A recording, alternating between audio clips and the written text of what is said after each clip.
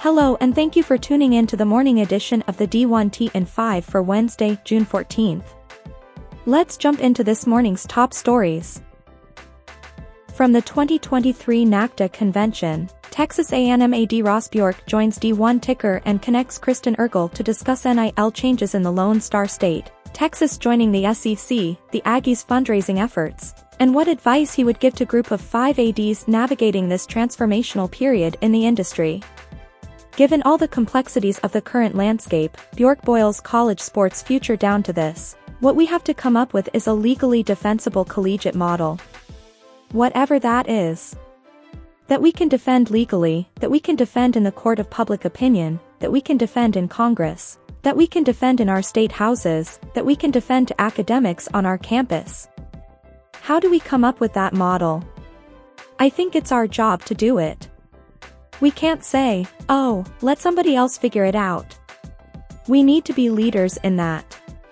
So, I don't predict the future other than to say whatever the future is, let's get to it because we can't sustain it much longer in terms of, sort of, this chaos.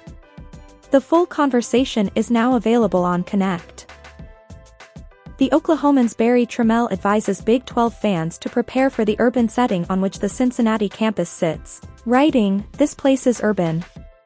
Not urban in the way the University of Texas is an oasis of sorts in the middle of Greater Austin's 2.4 million population. Not urban in the way the University of Houston is a modern, massive campus in the middle of Greater Houston's 7.3 million population.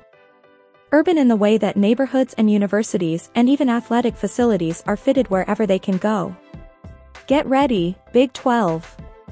You're about to welcome a campus and a football experience unlike anything to which you've been accustomed." Bearcats AD John Cunningham tells Trammell, "We do have a tendency to build up, not out, having to go vertical. But it's also enclosed. They've done a really remarkable job over the last 20 years, making it a true campus experience. This isn't a commuter campus, it has that collegiate feel." Morehead State AD Kelly Wells sits down with the Lexington Herald leader's Mark Story, who asks the freshly minted Eagles AD about the plan to retain highly successful men's basketball head coach Preston Spradlin. Wells stating, "We are going to recruit him on a daily basis. That's what we are going to do. Spradlin has just been an amazing, uplifting person as well as one of those campus impact people who are just critical to what we are trying to do." Now that Eastern Kentucky and Murray State have departed the OVC, the Eagles are left as the league's only Kentucky program, but Wells believes the league remains a good fit. "We are a founding member of the OVC, so I think we've got a strong position in terms of opportunity and leadership in the league. My goal is for us to be the pinnacle of the league. When people think of the OVC, I want them to think of Morehead State." College AD has new Eastern Washington AD Tim Collins' new contract in Cheney at 2 years, with annual base pay of $200,000. A variety of academic and athletic achievements can earn Collins another $2,000 to $7,000 each. Also notable, should EWU part ways with Collins without cause, he would receive an amount equaling 3 months of his current salary as a buyout.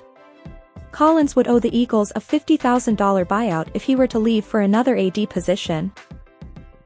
Nebraska AD Trev Alberts is set to earn a $160,000 bonus for the Huskers finishing inside the top 30 in the Learfield Directors' Cup standings. The Huskers sit at 29th and are far enough ahead of Auburn and South Carolina that they can't be overtaken in the final rankings. Former Missouri AD Jim Sterk will take over as the new AD at Western Washington. Sterk is a 1980 graduate of WWU. "It must be nice to be in Knoxville, Tennessee," says it's the only school in the last 25 years to win a BCS or New Year's Six bowl game, advance to the Sweet 16 in both men's and women's basketball tournaments and advance to the World Series in both baseball and softball, all in the same academic year. Not too shabby. Thank you for tuning in to the morning edition of the D1.ticker for Wednesday, June 14th. We'll see you back here this afternoon.